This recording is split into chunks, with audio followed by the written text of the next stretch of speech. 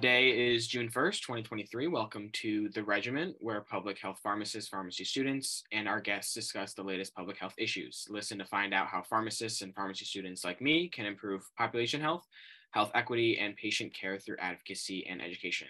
My name is Lucas Nicolau, and I'm a final year pharmacy student at the University of Rhode Island, working with the Rhode Island Department of Health alongside my professor, Dr. Bratberg. And I'm Jeff Bratberg. I'm the clinical professor of pharmacy practice and clinical research at the College of Pharmacy and the academic collaborations officer at the Department of Health. Importantly, the opinions expressed in this podcast by the hosts and guests do not represent the opinions of the United States government, the Rhode Island Department of Health, nor the University of Rhode Island. We are really excited today to discuss a topic that really doesn't get enough talk in the public health realm, and that's patients' barriers to expensive specialty drugs for conditions like HIV and hepatitis C. So Blue Cross Blue Shield defines specialty drugs as high-cost prescription medications that treat complex conditions like cancer, rheumatoid arthritis, and multiple sclerosis, which is what we're going to be focusing on today. As well, according to the National Multiple Sclerosis Society, the median annual prices for brand MS medications are upwards of $94,000 and increasing year by year. So it's really, today's focus is going to focus on patients and their caregivers, including pharmacists, and how they can navigate the different paths to initiate, maintain, and pay for these specialty medications for their autoimmune disorders. So multiple sclerosis, or MS, is one of those that we'll be focusing on today. So from today's talk, you will be able to expect to learn more from a patient directly, and they'll share their firsthand experiences with MS, as well as accessing the medications that help them live as normal and high quality life as possible. So today we are happy to be joined by Tracie Souza, an advocate for the MS community and an MS fighter herself. So Tracie, thank you so much for joining us today. Feel free to introduce yourself to our listeners and tell us a little bit more about yourself and your background. Sure. My name is Tracie, as Lucas mentioned. I was diagnosed with MS about 8.5 years ago. I do work full-time still, though in a different position than I was in when I was first diagnosed, because unfortunately, MS will impact your work and your ability to do certain jobs, unfortunately. So I had to transition to something that was a little less intense, but I am still working full-time. We'll get into my diagnosis and that kind of stuff, I'm sure, as we discuss things, but that's just a little bit about me to start. Yeah, definitely. Thank you so much for that introduction. So for those who aren't aware what MS is, it's really a neurological condition that affects the brain and spinal cord. So like Tracie had mentioned, it does unfortunately affect people's lives in varying different ways. But in MS, really the coating of myelin that protects the nerves that helps to send messages quickly are damaged. So this can cause the symptoms like blurred vision, numbness, problems in how patients will move and how they think as well. The variation in symptoms really also occurs with the variations in different types of MS that are currently known. It's kind of broken up into 4 different types. We have the clinically isolated syndrome, the relapsing remitting, secondary progressive, and primary progressive MS. With each of those, they all come with their variation of symptoms and lifespan with that as well. So while there's still a lot of mysteries in how people get MS, we do know that there may be a genetic or environmental factor that may play into it. We also know that, unfortunately, females are more likely to be affected than males, as well as additional risk factors such as having low vitamin D levels, as well as low sun exposure overall, living further away from the equator, and smoking also increase people's risks. So for many, the symptoms are really manageable with medications, even though there's not a cure for MS out there right now. However, like I had mentioned earlier, the newly approved specialty medications are raising prices drastically day by day. So even though someone may be the perfect candidate for obtaining the medication, they unfortunately can't do it because of a financial barrier that they're having. So this barrier to care can not only cause the lack of medication, but it can also cause mental and emotional distress because they're not getting the optimized care that they should be getting. And also, if they are able to afford it, having to go through that maze of paperwork every single time to get prior authorizations put through and making sure that the insurance is allowing the medication to even be put through their insurance. So it's a really big problem that still exists in our healthcare system today. So again, part of the discussion today will focus on how MS can affect people's lives, but also how the medications prices affect the patient's lives as well. We want to increase awareness about how groundbreaking new medications can hopefully help patients in the future, and how pharmacists will play a key role in making sure that patients get the medications in their hands without having to pay too much. So really, Tracie, this is kind of like the perfect segue into learning a little bit more about your journey with MS. So if you don't mind just telling us how your journey with MS started, from, let's say, the time that you were diagnosed to possible current treatments that you were on, or what you're on now. So 8.5 years ago, it started with my vision. As you can see, I wear glasses, and in my right eye, even when I had my glasses on, it was like I didn't. I could still see. It was super blurry, very uncomfortable. And like anyone would think, my first step was I went to the eye doctor, because obviously it's my vision. I didn't go to a GP or anything like that. I went to my eye doctor. He ran all the tests and saw nothing. He did see some optic neuritis, but because of that, he sent me to an eye specialist, who then ran a litany of tests, all kinds of stuff. He didn't see anything vision related, so he said it's time for an MRI. And at that point, because I am very familiar with the disease, unfortunately, because someone very close to me and important to me has MS, not part of my family, but still very close to me, I was very familiar with symptoms and things like that. And looking back, I do see where I had numbness that I thought was just my hand fell asleep because I laid on it. When in actuality, it could have been MS, because it did last longer than your typical, oh, my foot fell asleep timing, like that couple of minutes, or things like that. Or, my steps were a little off, my gait was a little off, all of those things that you don't realize in the moment. When I finally went to get the MRI, it was very clear. And the MRI was only a brain MRI. They only did neck up. So they didn't do my neck or my back at that time. I have since had the full 3-parter of the MRI. The whole brain with the spinal cord. The brain, your neck, I don't know the scientific term for that, and then your back. But they did see lesions, which MS is presented. You can see them as lesions on your brain, your spinal cord, all the way down your back. And there were 3 actual clear lesions on my brain at the time, which the eye doctor saw, as well as the technologist that read the MRI. So my next step was to find a neurologist. The first barrier is to actually get in with a doctor, because when I first tried finding a neurologist, this was in October, that the symptoms, and I got in with my doctor right away. They couldn't see me until April, but I couldn't see.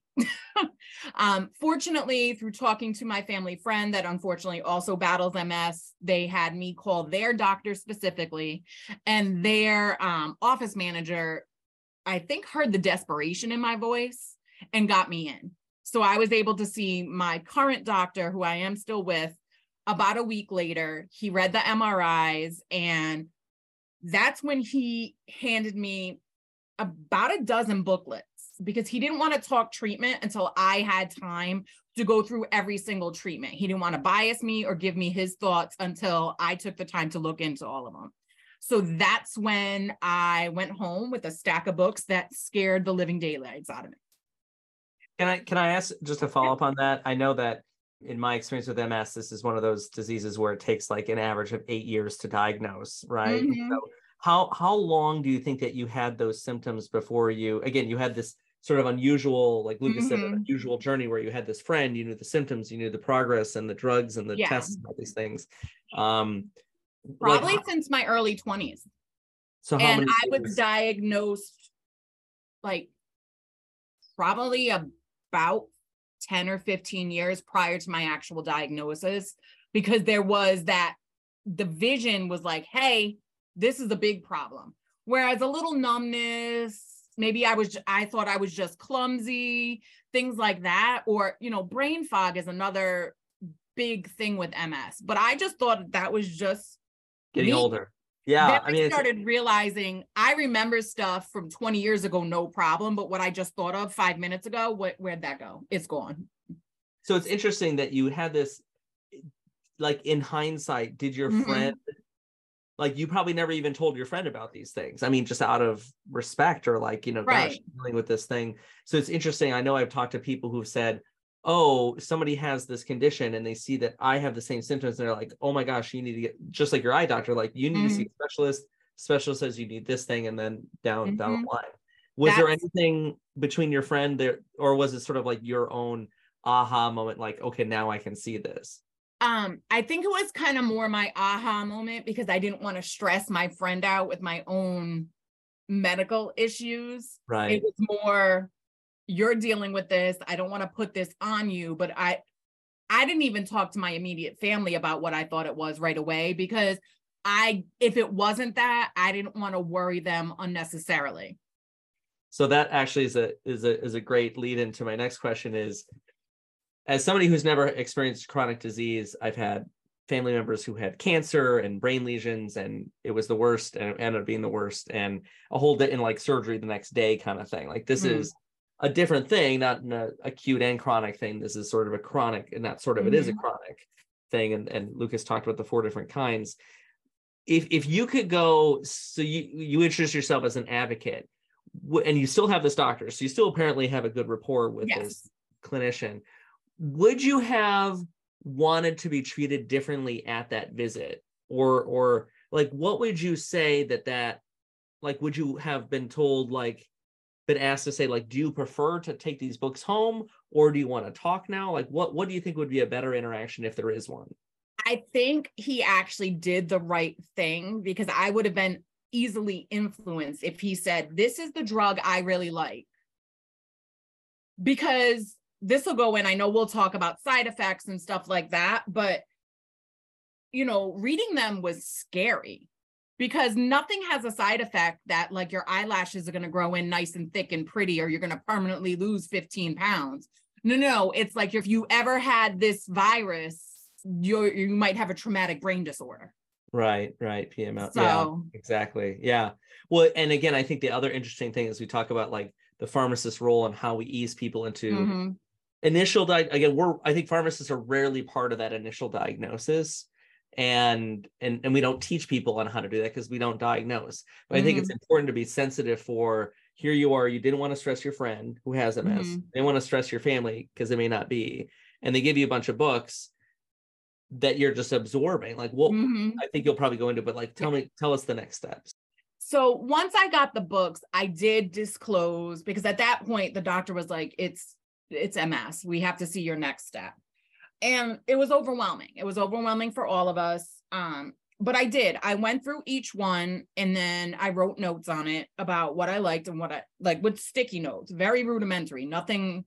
Put a sticky note on it, what I liked and what I didn't like. And I was very anti-needle at that point, because I had been healthy up until that point. I had never been hospitalized, nothing. So I wrote my little note, and, you know, what scared me, because some of the side effects are very scary. Like, there's Tysabri, which, if you've ever had a certain virus called JC virus, can then lead to this 1 in a million traumatic brain thing where you could die. I mean, you could I've be I've taken care of people with that virus. Yeah, it's called PML. Yeah, it's PML, and you know. And of course, you're like, I'm 1 in a million. Like, this is right. I was like, I never thought I would be diagnosed with MS. Never mind now this. So now everything's possible, and everything's scary. Yeah. And then there's some of the other like at-home injectables where you have these like panic-inducing side effects. I believe it was Copaxone, where you can inject yourself and then rapid heartbeat and all of this. And I didn't know if I could do that. Or there were the pills, but reading everything, the pills weren't necessarily as effective. So I eventually did decide to do Tysabri, which is strangely the one where you could get PML. But it was because he really talked to me about the numbers of people who use Tysabri as an MS treatment who then experience PML. Because I went in with all my questions and he's like, then he told me at that point, I am of the practice that let's throw the strongest medication at it. And at the time, 8.5 years ago, Tysabri was the newest and strongest drug on the market. Ocrevus, I always say it wrong, has come out recently and it has its own list. And he looked at that drug with me as well. And that one has a concerning instance of breast cancer that goes along with it. Far more likely than the JC virus and PML with Tysabri. And except for one flare-up actually recently, the Tysabri's been doing its job. So and that's great to hear. But I yeah. mean, I think our message to our audience of pharmacy-related people is you've got to treat each person in front of you like the person in front of you, right? Mm-hmm. Everyone's different. Everyone's different, but to really, we always, I think we sort of have this humor of, Tracie, this drug only has nausea, vomiting, and diarrhea. But now think about people who experience nausea, vomiting, and diarrhea, and you're like, none of those things are fun. There's nothing good about that. It's not breast cancer. It's not PML. But it's funny, you think about the incidence of these things. We had a podcast on weight loss drugs, and it's like, oh, it's great, you lose all this weight, but you're also sick all the time. Well, some people make that exchange, and you've just talked about sort of a great way that I think pharmacists think, which is, okay, here's this drug, it's effective. Here's this rare side effect. Here's another drug, it's not as effective, it has this other thing. Like you were saying, Tracie, it's really difficult to, as pharmacists, we know that like every single med that we put out there, there's side effects that are associated with it that patients might not necessarily have, but it's things that we all know could happen. So that's why it's really important to make sure that by case by case, patient by patient basis, it's really important to make sure that like what does a patient want to get out of this? Like what are they most concerned about? Because although Tysabri may be one of the best drugs out there, if someone is petrified about PML, they're not going to want to take it. Not going to work for them. Yeah, and it's not going to work for them. If they don't want to take it, that's like they have the final say. Like we're not going to force anything onto anyone by any means. So I think it's really important to make sure. Yeah, I think it's really important to make sure that we do this case by case basis, and especially with Ocrevus, I think was the other medication you had mentioned with the high incidence of breast cancer with it. Those are other types of like disease. All the medications, unfortunately, in MS are like disease modifying therapies, which have a lot of side effects with it. And you did mention, so the Tysabri is the one that you're currently on now, correct? Correct. Yeah. Did you have any side effects with it at all? I do. I haven't had anything terrible as of late. It did, of course, I have to have the side effects that are really weird. The first one was it drops my blood pressure. But I have naturally low blood pressure to begin with. Like I usually sit around 100/60 regularly. So when I first started it and I was going every 4 weeks, it was dropping my blood pressure significantly. Now, can I ask him, sorry, can you tell us what's the regimen? How is it given? Can you just give us a little? Oh, okay, sure. Tysabri is an infusion treatment. So I do have to go to a facility where, think of it as, for people listening, a facility where someone would go for chemo or something like that.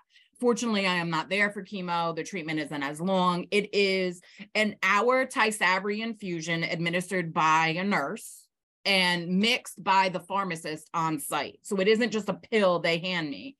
It's the pharmacist has to mix it and then it's brought out. And before the pharmacist will allow the nurse to give it to me, I have to answer certain questions to make sure I am not putting myself any more at risk than I need to be. Yeah. But it takes an hour to infuse, and then you're supposed to sit for an hour just for observation, and then you can go home. Every time? You have to sit for an hour every single time. Yep. What is that hour for? Is that for this hypertension? Just observation to make sure you don't have, it's actually a nationwide thing through the drug manufacturer. All right. That So it's required. Some facilities don't follow the rules, but the facility I go to follows the rules, and I'd rather be a rule follower when it comes to this. Do you drive home? Like, I don't know. No, they have to. I actually, because of my issues, I'm given a good amount of Benadryl because I also had a bunch of lightheadedness, headaches, things like that at first. So now I take Benadryl, so I am no good to anyone. Usually with the treatment. So yeah, it's not pleasant. So it's at least half it. Like, you aren't working these days that you're getting these infusions. Well, I'm in a very positive position with my current job where I am salary. So I am not required to work, but a lot of times I'm so used to it now that I will, because I just bring my laptop and do email and stuff like that. I'm not talking to people or anything like that while I'm there, but I can monitor my email, respond to things like that. Yeah, because I'm usually there for 2.5, 3 hours, because by the time they check you in, then you sit while you wait for your chair to open, then you get in there, then they have to do your vitals. Once your vitals and you answer the first round of questions, then they send the pharmacist the note that they can mix the drug. And then depending on how many other drugs they're mixing, I have to wait for that, which I completely understand. And then it finally comes out and they ask you the questions again, and then they hook you up. So it's a process, but. And what are the questions? And like, I don't know, Lucas, do you know what are the questions? They ask if I've had any falls, or any new or worsening symptoms due to the MS. They ask if I'm on any other disease modifying drugs. They also ask about steroids and things like that, because steroids, a little off topic, but not really. Steroids are used to treat often any flare-ups of MS. And steroids, while they're a miracle drug, are also awful and can strip your immune system. So it puts you in a very compromised position when you're also receiving the IV therapies. Yeah. And we know that like the IV therapies that you're getting are also going to lower the immune system. So right. So they like, and that's something I recently experienced where I was on a couple of rounds of steroids, both oral and IV, and I had to wait. They actually timed it so I had my Tysabri right before they did the IV therapy the week before. And then they did the IV therapy after. Yeah. Because, yeah. I think a lot of those questions may be coming from, because I know that Tysabri, you do have to sign up to be a part of the Touch program, I believe. Oh, I am. They send me my little booklet of all the things that could go wrong every month. Yeah, I think that is where those questions are originating from, because of that specific program that you're set up for, that you have to have those questions. It's fine. I recite them to my nurse now. I was like, no, there are no new and worsening, symptoms. And then they ask if you've had certain surgeries or if you've had an organ transplant, which is weird because I wouldn't be here every month if I just had an organ transplant, but that's fine. I'm happy to answer. They ask, but they go through all the questions, and even the nurses from Biogen call me and interview me. I believe it's every 6 months. So Biogen's the company that makes Tysabri. Yes, Biogen is the pharmaceutical company. And then can you tell us more about the Touch program, Lucas? Is that like a REMS program? Yeah, it's more like a specific REMS program for Tysabri that you have to sign up for. It's really to be aware and to watch out for PML symptoms, because Tysabri, compared to another medication that is kind of like the same sort of class, which is vedolizumab, that one's more for IBD symptoms and disease states. That one you don't have to sign up for, but for Tysabri, you do have that risk of PML, so that's why you have to sign up for the Touch program. And again, for our listeners, Tysabri is a brand name made by Biogen. So when we talk about pricing, there's no generic, correct? Even though you've been taking it for 8.5 years, maybe a generic's coming. Lucas will tell us about that, hopefully. And the generic name for Tysabri is? That is going to be natalizumab. Yeah, natalizumab. I'm glad he said it and not me, because I can't. It took me long enough to pronounce Tysabri. Tysabri, yeah. Every new drug name has to have an X, Y, or Z in it. So Tracie, you did mention the healthcare workers that are with your care plan and making sure that you're getting the proper care. So you did mention that a pharmacist is currently involved with at least the mixing process. Are they involved in any other aspects of your care at all? Or? They are there to witness me answering the questions. Okay. Because that they follow the rules for the Touch program to the letter. And that's to make sure, and I don't know if that's because I also receive, and I know we'll talk about this as well, some copay assistance through Biogen, that they have to make sure I answer everything and I'm doing everything I'm supposed to do. But the pharmacist is involved. I'm very familiar with the pharmacists at my facility. They're awesome. They answer any questions, that sort of thing, because I actually asked the pharmacist about the hour waiting period. I was like, do I really have to? And funny that the only time I started Tysabri 3 months after my diagnosis. So not even 2 months, because symptoms in October, diagnosis in November, January, I started Tysabri. So in the 8 years or so I've been on Tysabri, I've only not stayed for that hour once. And for Rhode Island listeners, you may remember when they were talking about riots downtown Providence, through a lot of things during COVID, when there was a lot of social unrest. That's the only night they let me leave, because there were threats to the local area where the hospital was. Yeah.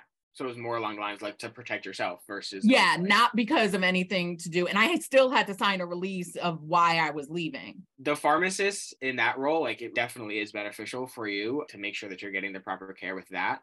There are other companies, not in Rhode Island, but there are other companies that are actually allowing pharmacists with proper training and certification to actually open up MS clinics if they're passionate enough about it, making sure that the patients there are getting the most proper and up-to-date care, obviously by patient case, and making sure that the pharmacist who's running basically the entire clinic is being properly compensated for it. Like making sure that pharmacists, even though they're running this clinic, they're basically acting as practitioners and as providers, much like your provider ended up with the one who had given you those 12 booklets to read. Mm-hmm. Kind of the same sort of deal, where pharmacists are able to now broaden their scope and seeing if they're able to, if they're passionate enough, of course, opening up MS clinics. So these are things that pharmacists are able to do. Hopefully moving forward, we'll be able to have pharmacists being able to open up individual clinics as well for whatever disease state they would like to treat in the future, much like how they had it previously in other states. Tracie, how would you, so you go to a neurologist who treats all kinds of, I don't know if you're No, he's an MS specialist. MS? Okay. Mm-hmm. So, but when you get your infusion, there's all kinds of other, like, it's not just an MS. No, it's actually where I go is actually hospital based. So they treat all kinds of things, whether it's people getting blood, chemo treatments, vitamins, other treatments for MS, they do it all. So the pharmacist there has to mix a lot of different, drugs, whether it's the chemo drugs, the Ocrevus, Tysabri, all of that is mixed there. So how would you feel? I think I'm stealing Lucas's next question here, but like, what would, is a pharmacist run clinic or like an MS only infusion clinic? How would you think I would love that.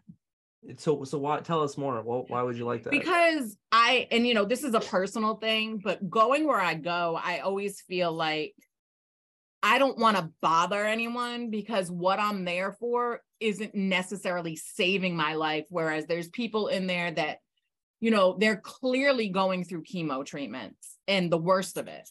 So I'm not going to ask anyone for anything I don't 110% need, because I don't want to be a bother. Whereas a clinic designed for me and people like me might be a little different. And I think my relationship with the pharmacist would be different in that they obviously have a passion in what I'm there for. Yeah, like they're specialized for that specific to treat, to help make sure that you're getting every single aspect of care, not only with medications, but also non-pharm options as well, which are equally as important to make sure that patients are getting as well, which I feel like a lot of people kind of brush over, like, okay, here's the medication, take the medication, but a lot of people don't realize, like, okay, how do I help with these other things that are happening in my life? And that's where the pharmacist kind of comes in. The clinic was specifically for MS. They'd probably do more to help with the high cost of things, especially others that don't have I'm very, very fortunate in that my health insurance is fantastic. But even if it's not fantastic, the first time the Tysabri bill came in, it was almost 20 grand. So that's 20 grand a month. So 200, it's over $200,000 a year. And all I pay out of pocket, other than my regular insurance premiums through my paycheck, I pay a facility fee of $400 for the year. $450. It's not that bad. And because through my employer, I have my insurance, I also have a flexible spending account. So that money gets taken out of my check like it was never there. So I know there are people who aren't able to work and they're on Medicare or Medicaid, that kind of stuff. That doesn't necessarily cover all of the drugs. And even working with Biogen helps with the actual drug costs, but not the facility costs. So Biogen helps me with the drug costs. I think it would be another couple hundred, $300-$400 a year on top of the $450 for co-pays for the drug, but they're saving me that. So I only have to pay the facility fee. But I can't imagine people who don't have those benefits. Yeah, could you tell us a little bit more about the copay assistance that you're receiving? Biogen is very forward about that. When you first sign up, I'll take you all the way back to when you first sign up. You sign up, your doctor has to jump through a lot of hoops to get you on the medication. Once you have to be approved not only by Biogen, but by your insurance. And as you well know, being approved by insurance is not easy all the time, especially if it's the drug that is the higher step of drugs. I don't know how else to describe that, but You're unusual that you got this right away. A tier 3 drug 2 months after diagnosis. So right. But that's because going to an MS specialist neurologist, he knows how to fight it. And he proved, she has this, and this, and was able to prove it and put me on. So once that was approved, Tysabri sends you a welcome kit with cute little, things for your infusion, like a water bottle, headphones, stuff like that. But they also send you information about the Touch program. And part of the Touch program is the copay assistance. And they have a specific 800 number for any of their drugs that they offer copay assistance for. And when you call in, dial 1 for this drug, 2 for this drug, and, that sort of thing. And they'll help you manage your health insurance and everything. That's actually really interesting. I didn't realize that the Touch program had a section devoted to medical assistance in that way. Yeah, they actually, I have to say, I was very pleased with how easy it was, because the perception of the medical, healthcare system is everything's a struggle. And it was not. The biggest struggle was my doctor having to jump through the hoops to get it approved, which he's an old pro at that. So he got it approved quickly. That sort of thing. So I think it's really important because fortunately the Tysabri was able to have this Touch program, but there unfortunately there are other medications in the classes of MS medications that are available that don't have the Touch program. So it would be interesting to see what other medications have medical assistance programs for, because I know that there was a really big uproar when there was the oral pills that were available, the Simponimod, Fingolimod, things like that. Those types of medications, once they were available, it was, fantastic. People don't have to be going into infusions. People don't have to be injecting themselves with the medication. But with the price tag that it came with, people were astonished because, oral medication, finally you can just bring it right home. You don't have to worry about it. But then to have that price tag associated with it of like over $100,000 annually, it's just kind of like, how can someone be able to afford that medication while also worrying about their daily life and things like that?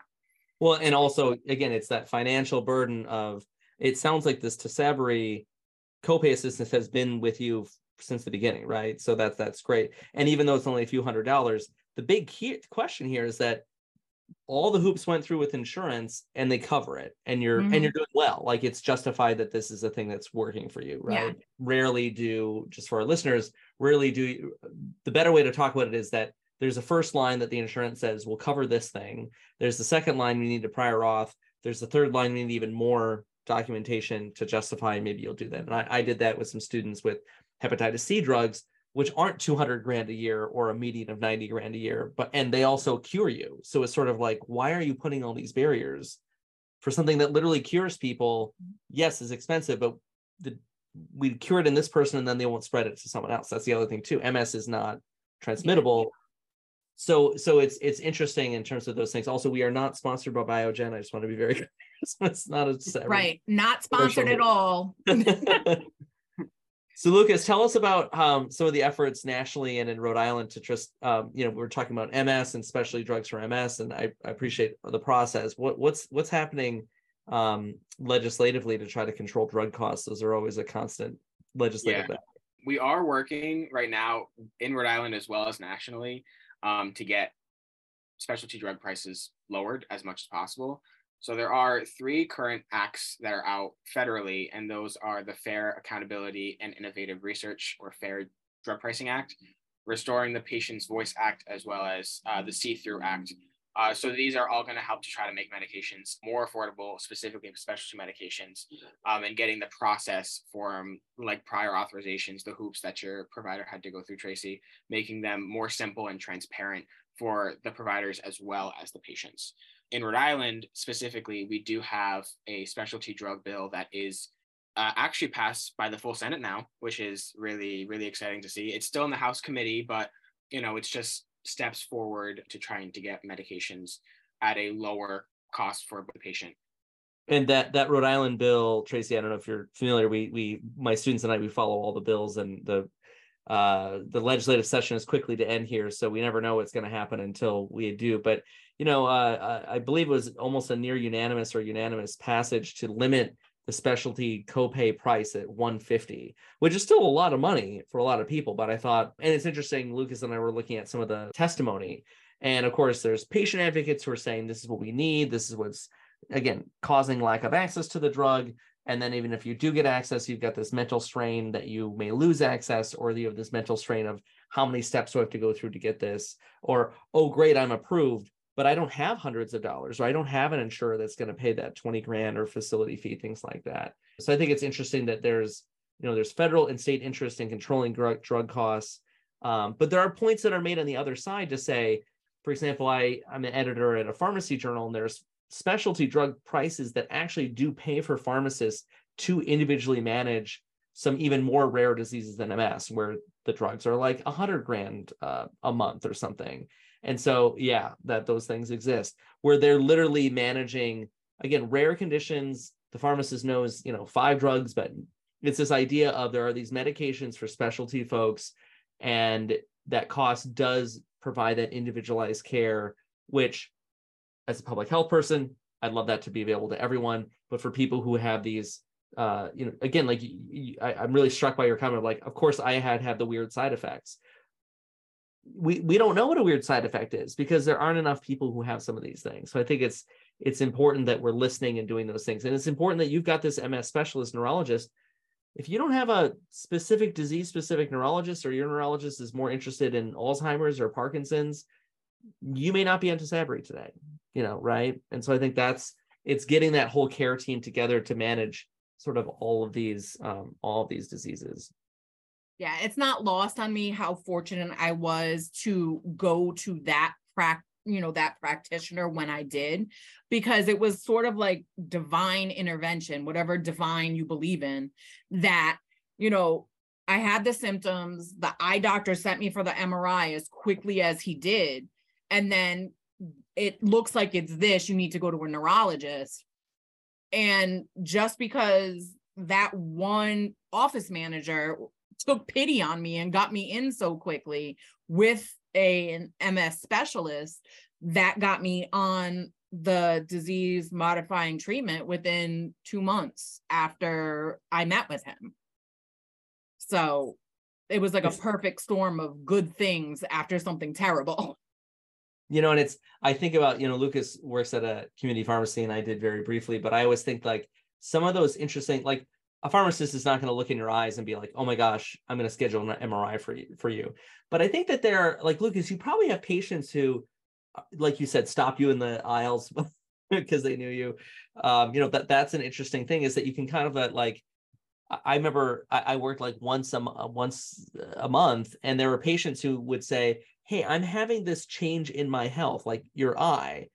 And just to say, like, maybe you should get that checked out. I know lots of pharmacists who've had that relation with patients and said, I just think you should do this. And I think that's a really important thing to sort of extend. You're not burdening your family or your friend with these symptoms. You think that these are just life, right? But sometimes all you need to do is have that healthcare professional be like, hey, this thing changed. Like, did you have a primary care physician that you talked about these things with? I actually didn't, because it was so vision focused and it went so quickly from my eye doctor. And it was actually a holiday weekend when I had I think this is like the very good example of how great my care team is, because it was a holiday weekend. I called and left a message with the answering service for my eye doctor, and he called me on the holiday, which was a Monday morning, and said, I'll go into the office to take a look. Just come on. He's amazing. He's actually consistently voted like best of RI, ophthalmology, all of that. Very old school in many ways, but very, like, he would be the type that would take his medicine bag and go to someone's house if it was however many years ago. That's the kind of guy he is. So I was very fortunate that he was willing to look at it right away, didn't find anything, and said, I want you to go see my friend up the street that's a specialist. And I went there. He did, the contrast dye test and the, press the button when you see this, and, all the eye tests. And he didn't find anything. And he was like, you got to go for the MRI. So sometimes it's just those things. All right. Well, so great having you on. We always end with our question of the podcast here. Lucas, after all we've heard and talked about today, what's the regimen for improving multiple sclerosis treatment and access to specialty medications? Yeah, so I think definitely in treating multiple sclerosis, definitely taking it by case basis, making sure that every patient is treated individually and making sure that their needs are met.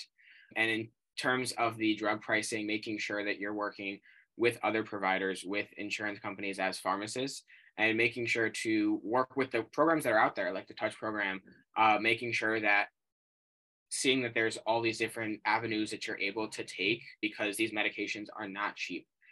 Also advocating as pharmacists and pharmacy students to help get legislation passed to try to lower drug pricing is really important as well. So that way we as providers as well as patients don't have to worry about these high drug prices and the rising drug prices that are occurring now. So this really has been amazing discussion today. And I'd like to thank our guest Tracie for being here and sharing her expertise and personal experience with us on this topic today. Thank you very much for having me. It's been great. Be sure to follow us on all our socials at PharmD Pub Health on Instagram, Twitter, soon to be LinkedIn. Turn on post notifications so you never miss an episode. Smash that subscribe button now on Spotify, Apple Podcasts, YouTube, Amazon Music, or wherever you listen to podcasts. Thanks so much.